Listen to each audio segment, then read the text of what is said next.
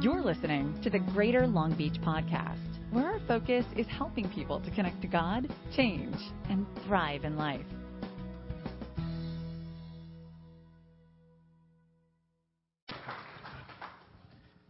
What's up? So, it's great to be here. Ken's like, don't embarrass me, Dad, so I'm going to try not to do that. It's an honor to be with you. Honestly, the main reason that I am really happy to be here, I want to be able to share on the topic of chosen.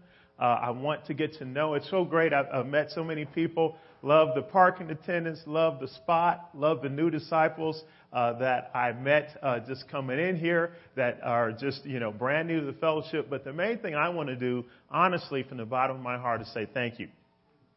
The longer you've been around, the more that you are able to assess different churches, not by necessarily the outward things. And those things are important, but it's how you treat people. And I'm a firm believer that there's a right way to treat people. And where you can tell most is when there are people that can't do anything for you, or people that can't do something for someone, and yet they treat that person like a king or like a queen. And we feel like you guys have treated us and you've treated our family so well when they didn't necessarily have anything to offer you, that you have shown your quality, and for that, we are eternally grateful. I have to say, Reuben, just as a dear friend, by the way, Jay Minor hollers at you. So Reuben and Marina and Joe and Sarah and Brian and Karen, by the way, everything that they learned that Derek and Tori learned in all the dating devotionals, now there's they are the ones that are leading dating devotional and Turning Point. They're like, 15 dating couples, and it's just, they're paying it forward. So those investments are eternal. So thank you for that, for Greg and Dawn, and for all the people in the campus ministry. And I want to see if I can get the roommates right. Casey and Maui, who's not here, and Christina and Charmaine.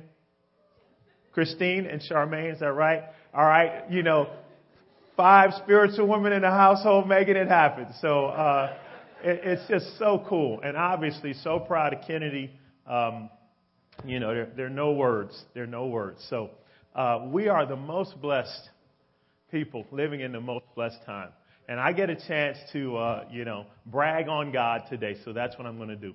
Before we do that, though, I've got a little bit of a spiritual test I want to administer. And I know those of you in campus ministry and those of you that are beyond the campus ministry, the thing you love most and the thing you're really glad to have come to church to experience is taking a test. Okay? So, first of all, how many morning people do we have in here? Raise your hand if you're a morning person.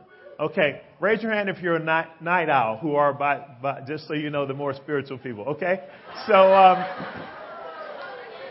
how many Crest toothpaste people do we have? Crest? Okay. How about Colgate? Over here? All right.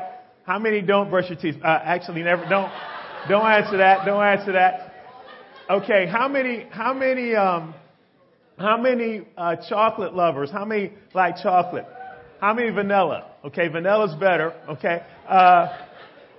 Okay, how about this? How many, let's get technological, how many, are the Android people? The people that feel like that's a superior product. Okay, those of us that are in the cult named Apple, how many of us are, okay? Yeah? Okay, alright. How about the last one? How many Laker fans we have? Lakers? No? Clippers? Couldn't care less? Okay, right there, yeah, okay. Particularly if you're a Laker fan. All right. So, those of you that, let's do one more. Should we do political? No, we'll stay away from that. Okay, never mind. It really is great to have you. And what's cool about God's family is there is unity and diversity.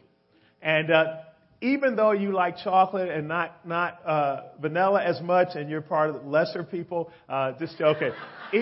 Whatever your inclination is, you are accepted and you are loved by God. And, I thought about what you guys are doing today with the International Day of Giving and how noble that is and how it shows how much you love God by how much you are willing to let God love others through you. And so it's highly commendable. You're going to talk more about that. But you've been chosen today because Jesus was chosen. So I just want to talk for a few minutes about how cool it was that God chose Jesus to choose us. God decided, I have a people that I love, and I'm going to express my love to them by giving him whom I love more than anybody else to them. There's a story, a guy named Steve Chalk, actually. He grew up poor in South London, and he was a part of a youth group of a church when he was 14 years old. And he went to a vocational school. And at that school, because, he didn't come from the right family, the right side of the tracks, not from a lot of money, not from a lot of prosperity, they didn't really have vision for him. They sort of said, you know what, you're never going to go to university, you're never going to go to college, you're really not going to amount to much, you probably need to learn a trade because you're not going to be doing anything that's really academically or intellectually inspiring, and you're really not going to make much of a difference. That was sort of the be mediocre, your lot in life is to really not make a difference. We love you, we got the school here for you, but that's sort of the message. But in his youth group, this little small youth group, at 14 years old, he made a decision walking across, going home from school, and he shares about this. He got the sense that you matter to God, you're important, you're valuable, and you were put here not to take up space and, to use resources and then die. You were put here to make a difference. And so he decided at that moment that God had a better story for him than what the school did. And he said, because of this youth group, I believed that God had a better story for my life than the school where I was going. And so I turned my life over to Christ and became a Christ follower.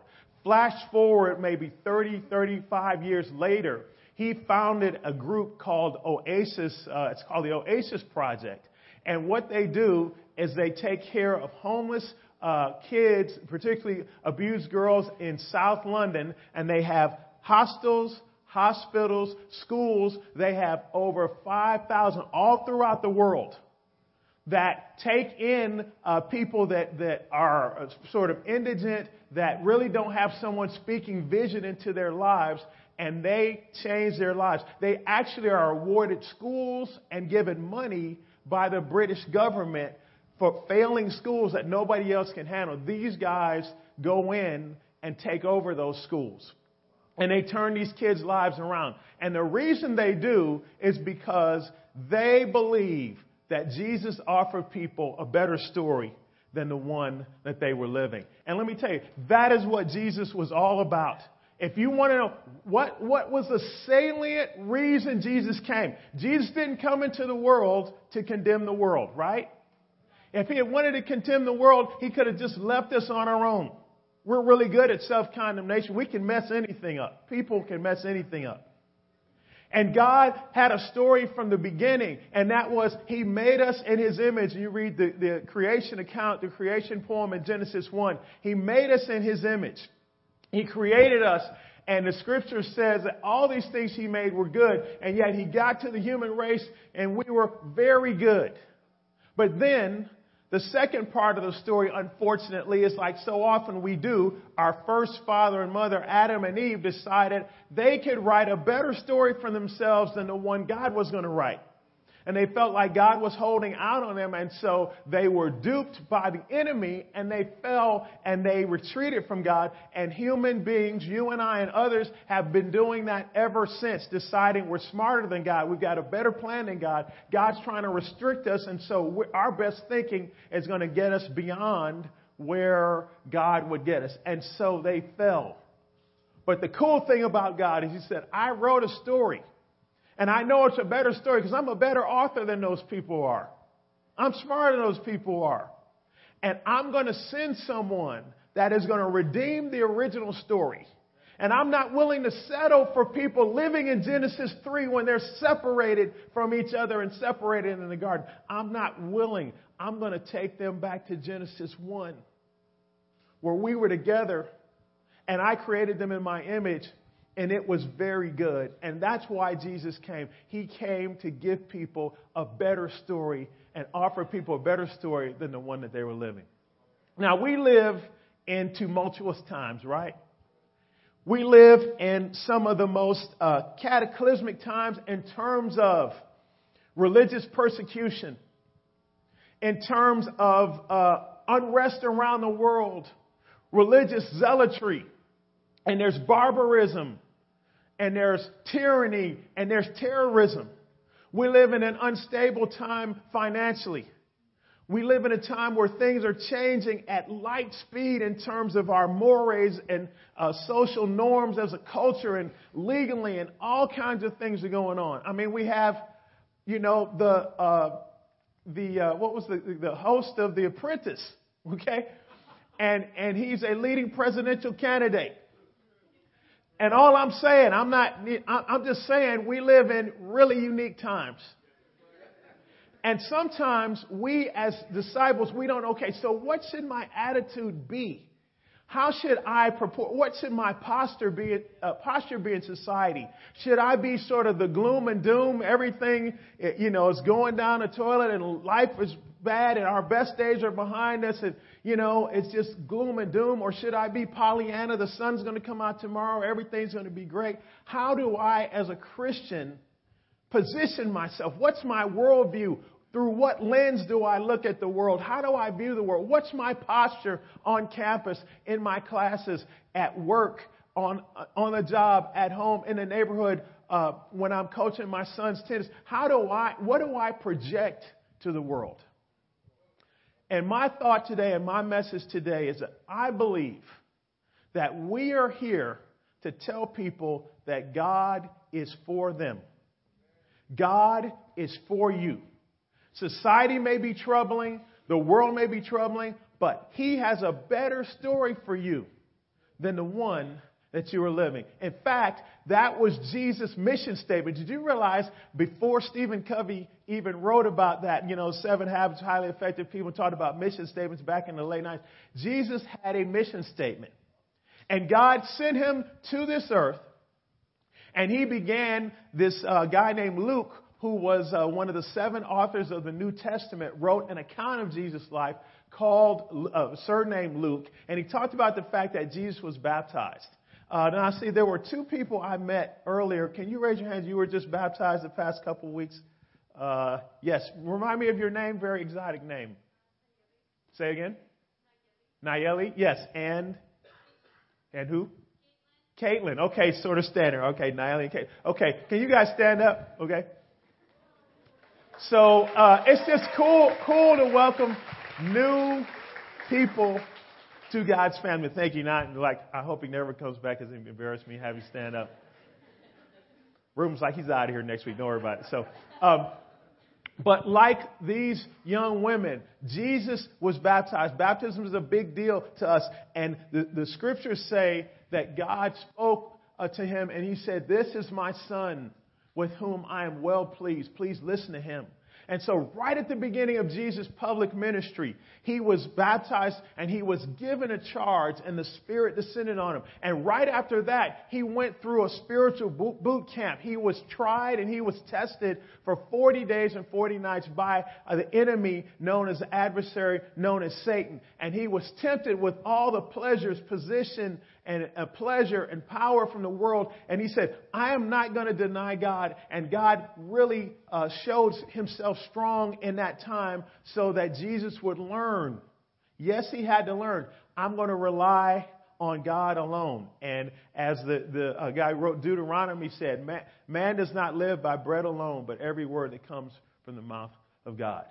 And that's where Jesus developed that. And so then he starts his first public ministry, and he goes to a synagogue in Nazareth where he grew up, and he walks in and he reads this ancient scroll from this prophet, this holy man named Isaiah, who spoke to the Jewish people, to the Israelites hundreds of years, approximately 680 to 700 years prior.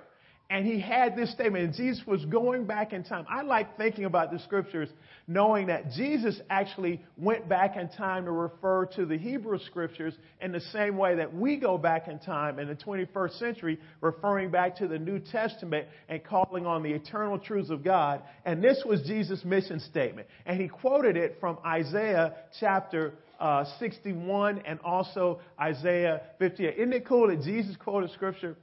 And he says, the Spirit of the Lord is on me because he's anointed me to talk about how bad the world is and to be sequestered as a Christian and be in a holy huddle and be this gloom and doom prophet of no good. No, he says, the Spirit of the Lord is on me because he's anointed me. Other translations say he's chosen me.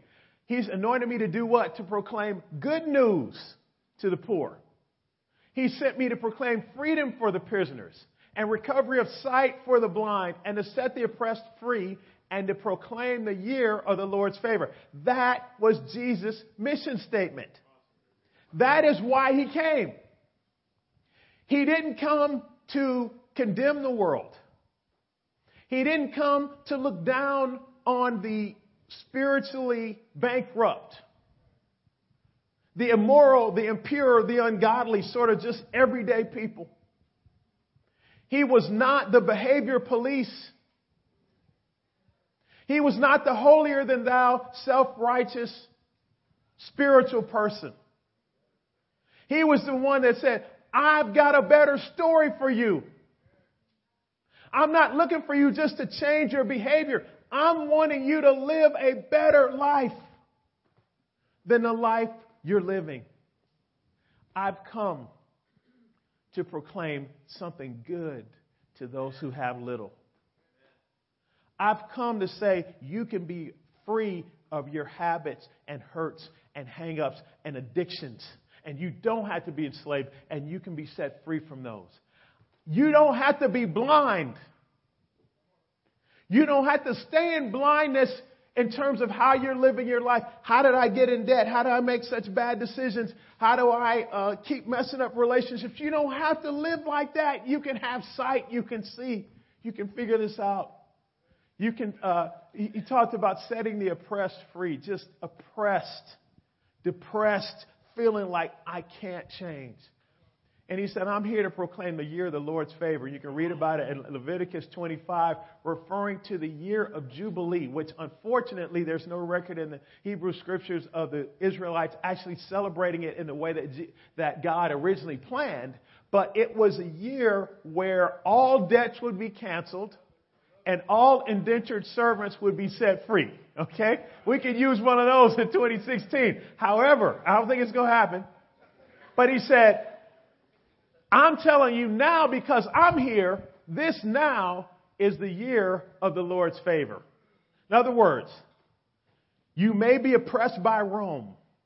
You may be a vassal state. You may be poor financially. You may think that God has abandoned you. You may think that you don't have any hope. But I'm here to tell you, God still has a better story for you than the one that you're living. You think about Nicodemus in John 3, where Jesus, this religious guy, spent his life training in religious legalism. And he says, no, you've got to be born up from above. You've got to be born again. There's a better way. You need to worship God and you need to love God from here. And you need to totally have a rebirth. The woman that was caught in adultery, he says, no, I don't condemn you in John chapter 8. I'm not condemning you. You've lived your whole life being condemned by people because of your behavior. I am having compassion on you. And I'm saying that you have value despite your low morals. And I see that you can be better than how you're living. And all these hypocrites that are out there condemning you and all the religious people and all the quote unquote Christians that all they do is condemn, what help are they? What good is that? He says, I'm here with you and I'm sharing in your pain and I don't condemn you. Nor do I condone you continuing to live below who God made you. Leave your life of sin. There's a better life.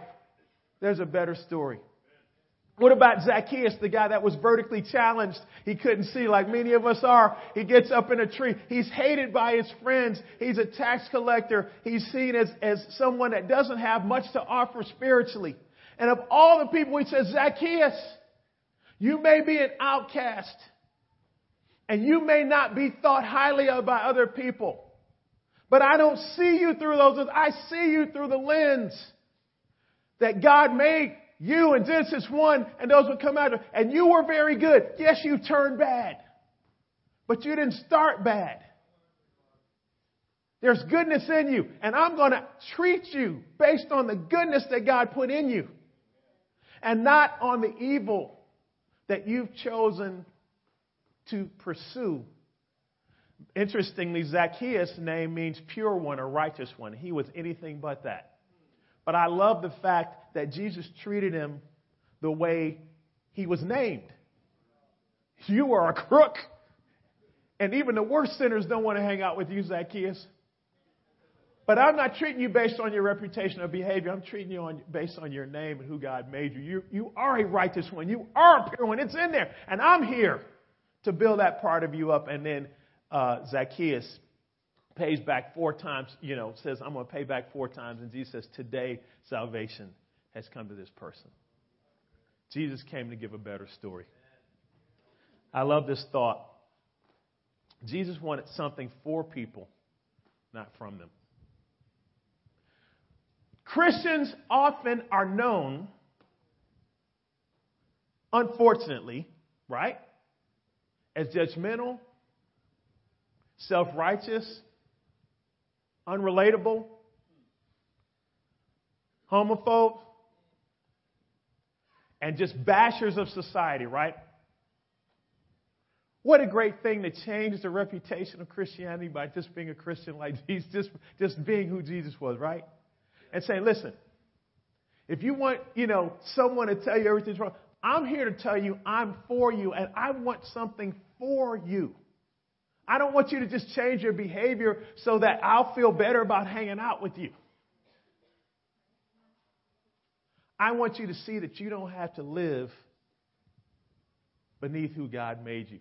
Jesus wanted something for people, not from them.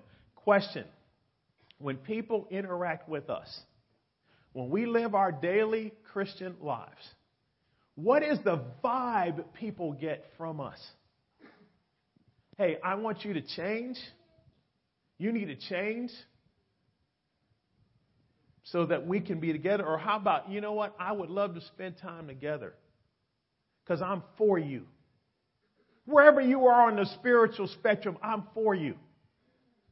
And I think the more that you get that God is for you, the more you will change.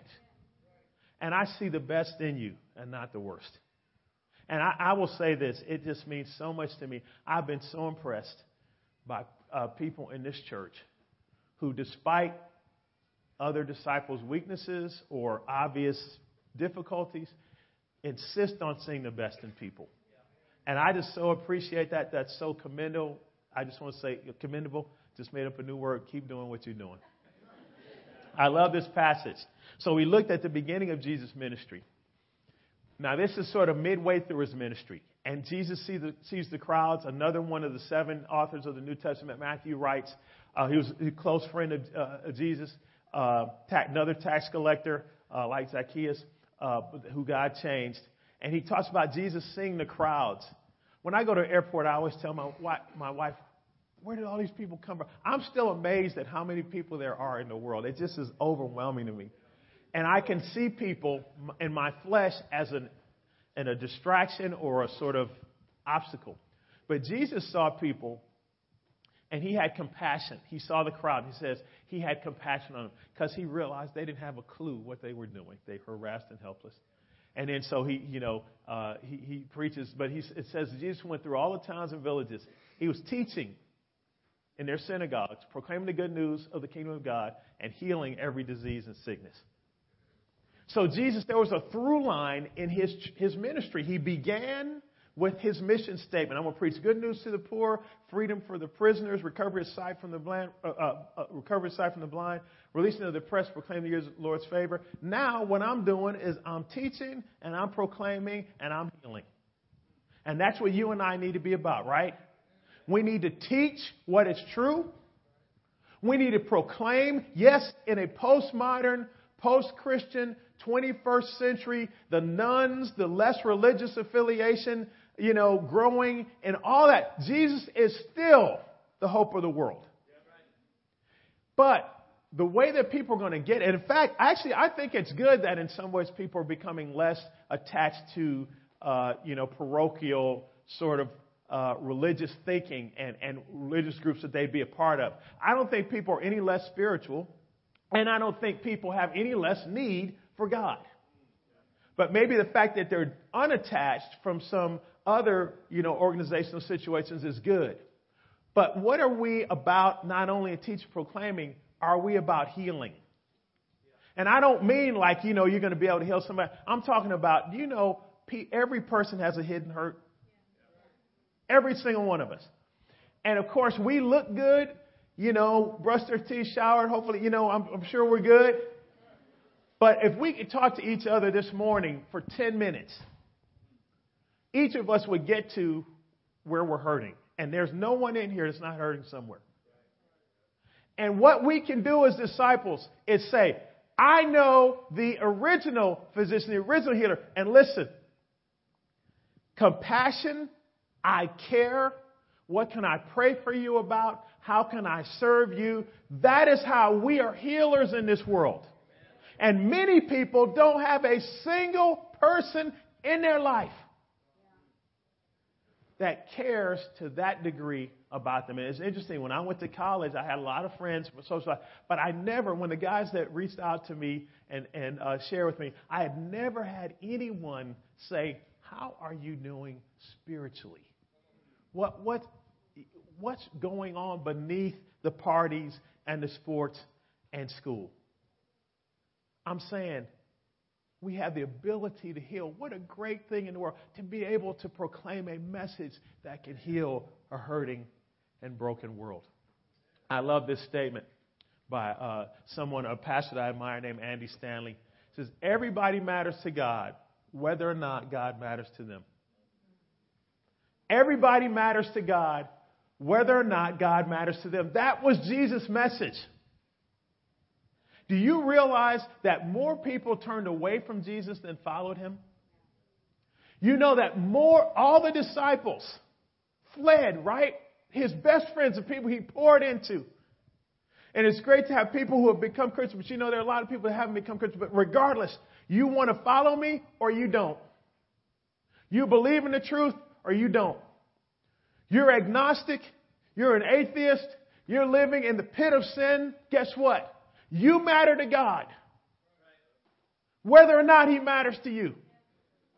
And that's the message that we need to carry. That is what I believe we're chosen and called to do. Jesus was chosen to tell the world, I got a better story for you than the one you're living.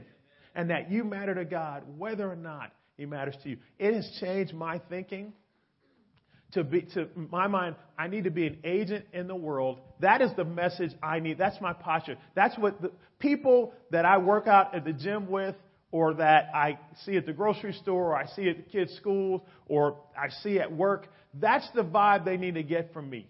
You know what? I don't agree with what that guy believes. I'm not sure I buy the whole Bible thing, but I get from him that I matter to God.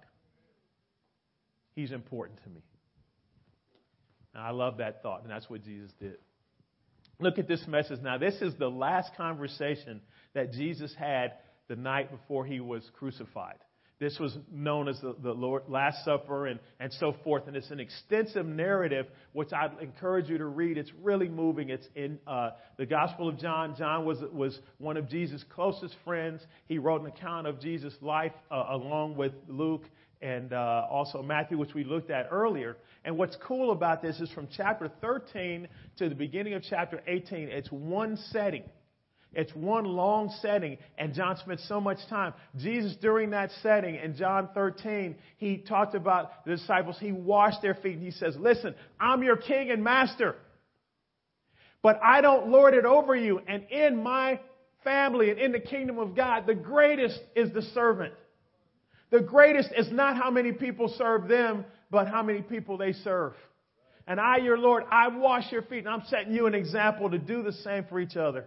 And he says, I'm giving you a new command. Love each other. Not in some superficial, what I can get out of it way, but as I have loved you. And then he tells them, I'm going to prepare a place for you. And though I'm leaving, I'm going to send my Spirit to be in you, and He's going to strengthen you. And because of that, He says, very truly, I tell you, whoever believes in me will do the works that I've been doing. Well, what works had Jesus been doing? He'd been preaching good news to the poor. He's been proclaiming freedom from the prisoners, recovery of sight from the blind, releasing of the oppressed. This is the year of the Lord's favor, 2015, yes. Regardless of the economy, God loves you. He'd been preaching and teaching and healing, and we are called to do that thing. And Jesus said, you're going to be doing the works that I've been doing. And He says, and you'll do even greater things than these because I'm going to the Father. And it came true 50 days after Passover, the Pentecost celebration. Thousands of proselytes and thousands of pious Jews. And the church begins, and about 3,000 Christ followers, the first day of the church, the day of Pentecost, become disciples.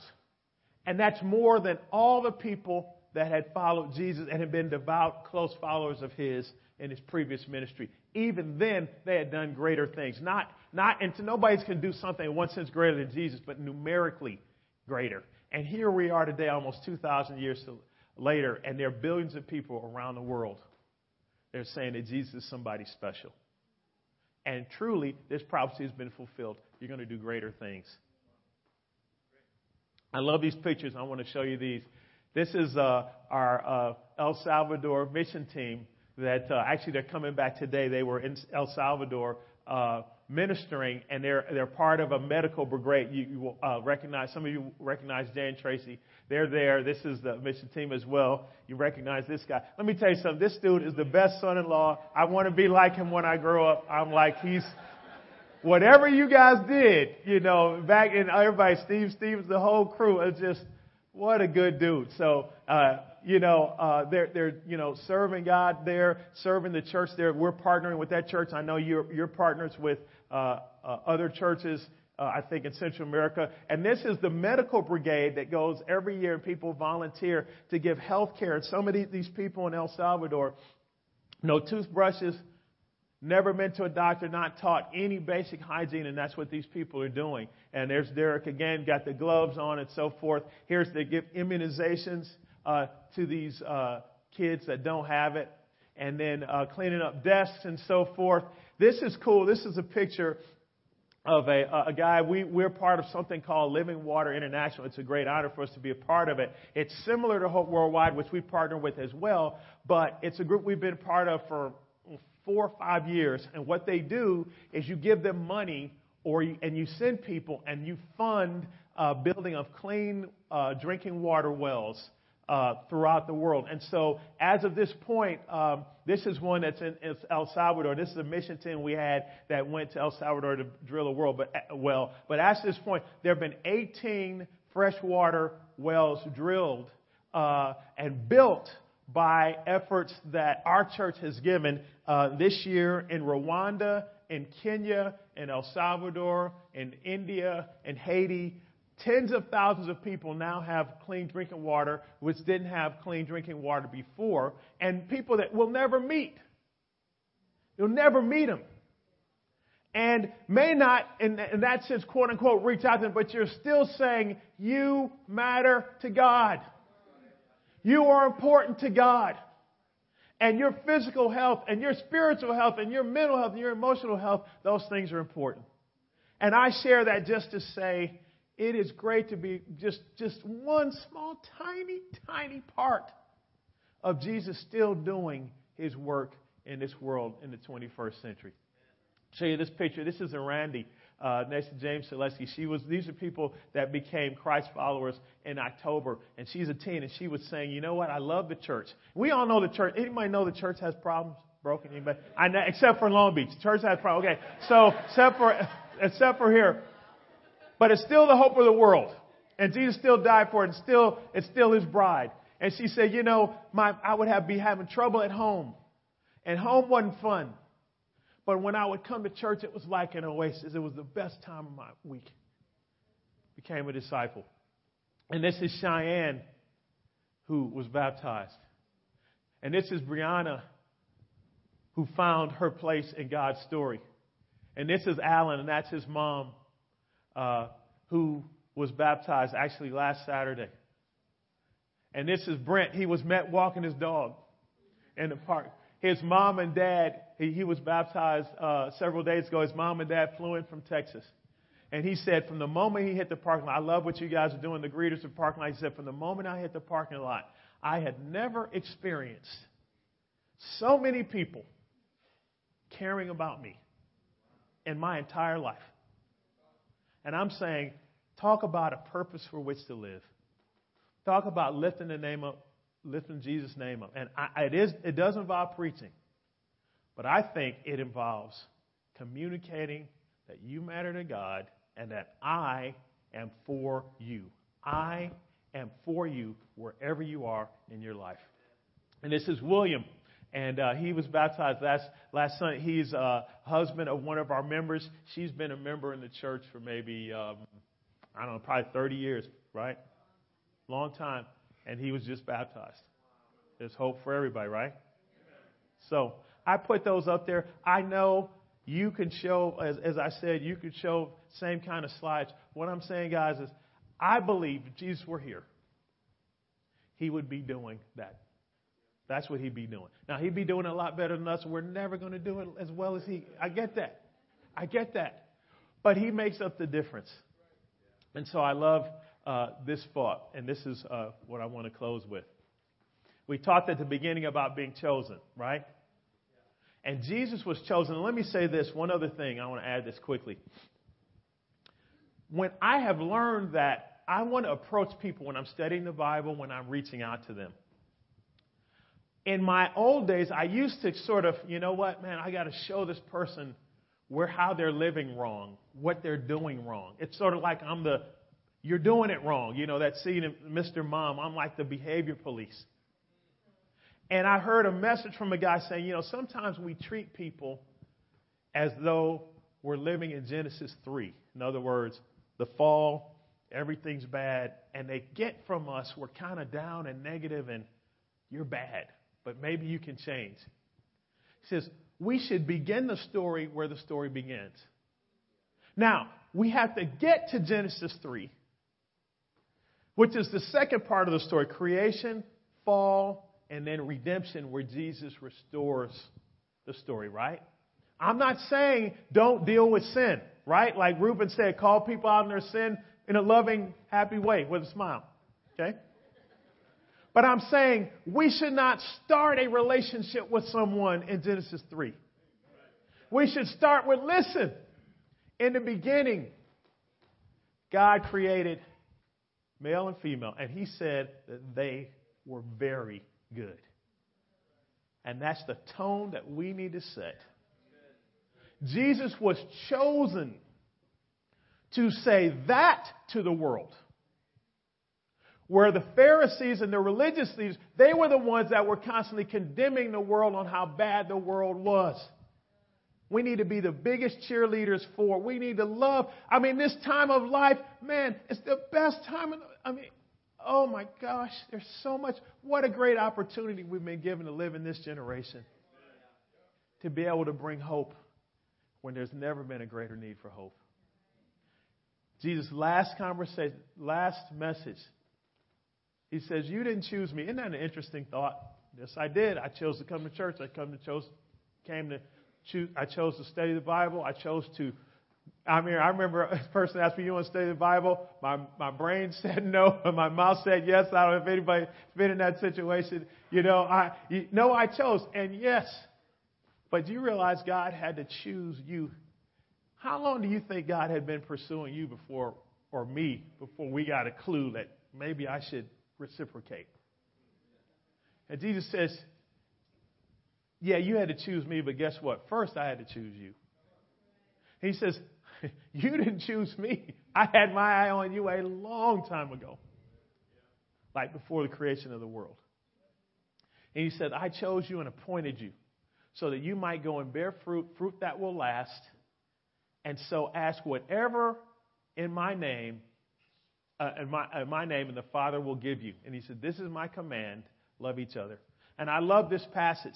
Some of us that have been around for a while, we've heard this passage.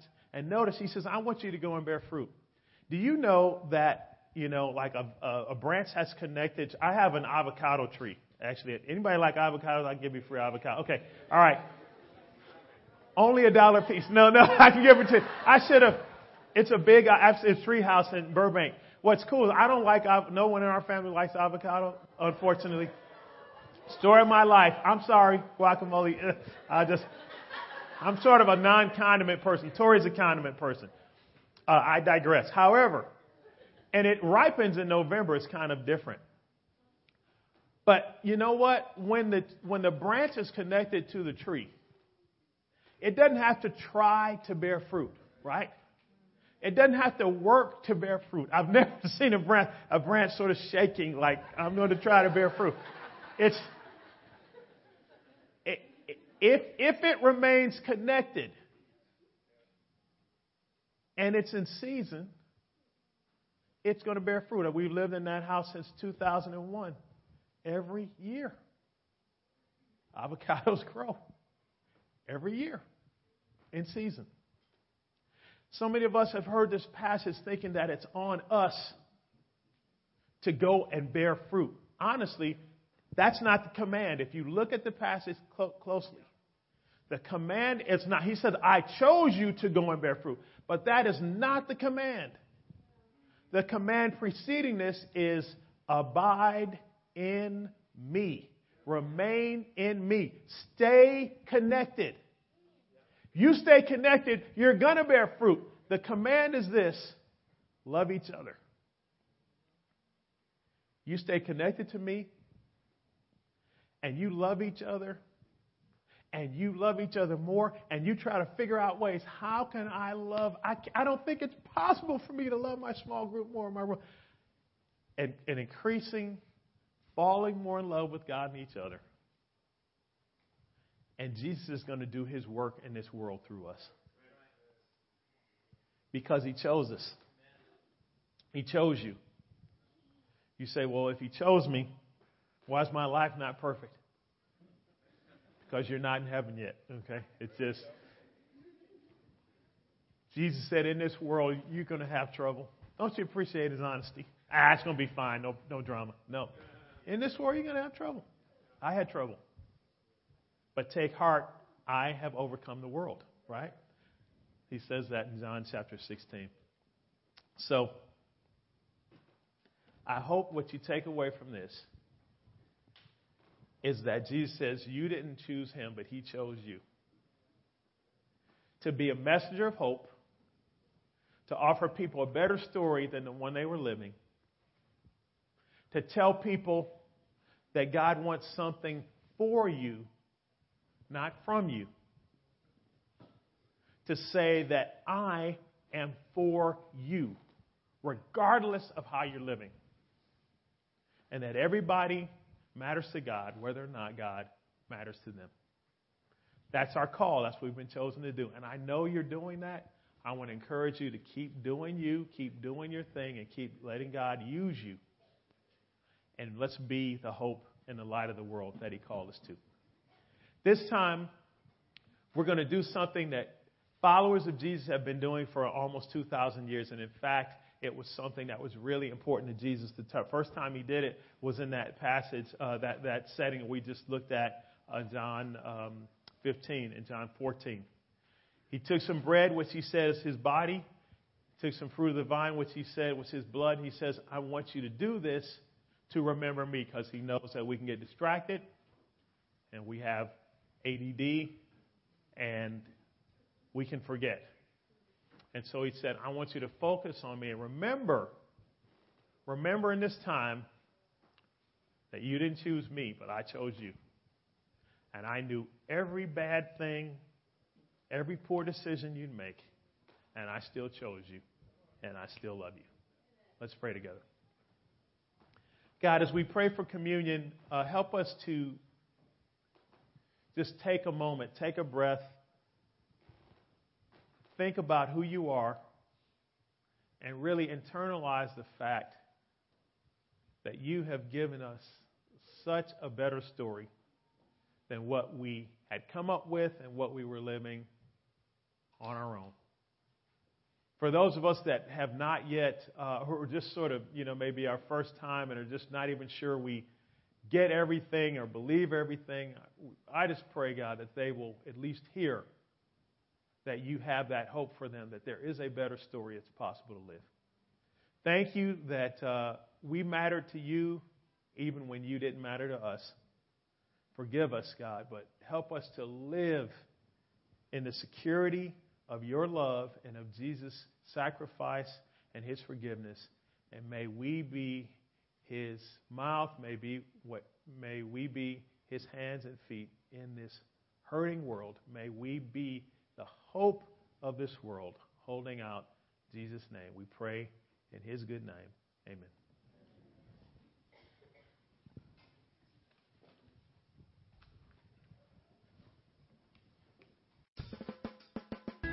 Thank you for listening to the Greater Long Beach Podcast. For more information about our church, please visit greaterlongbeachchurch.com.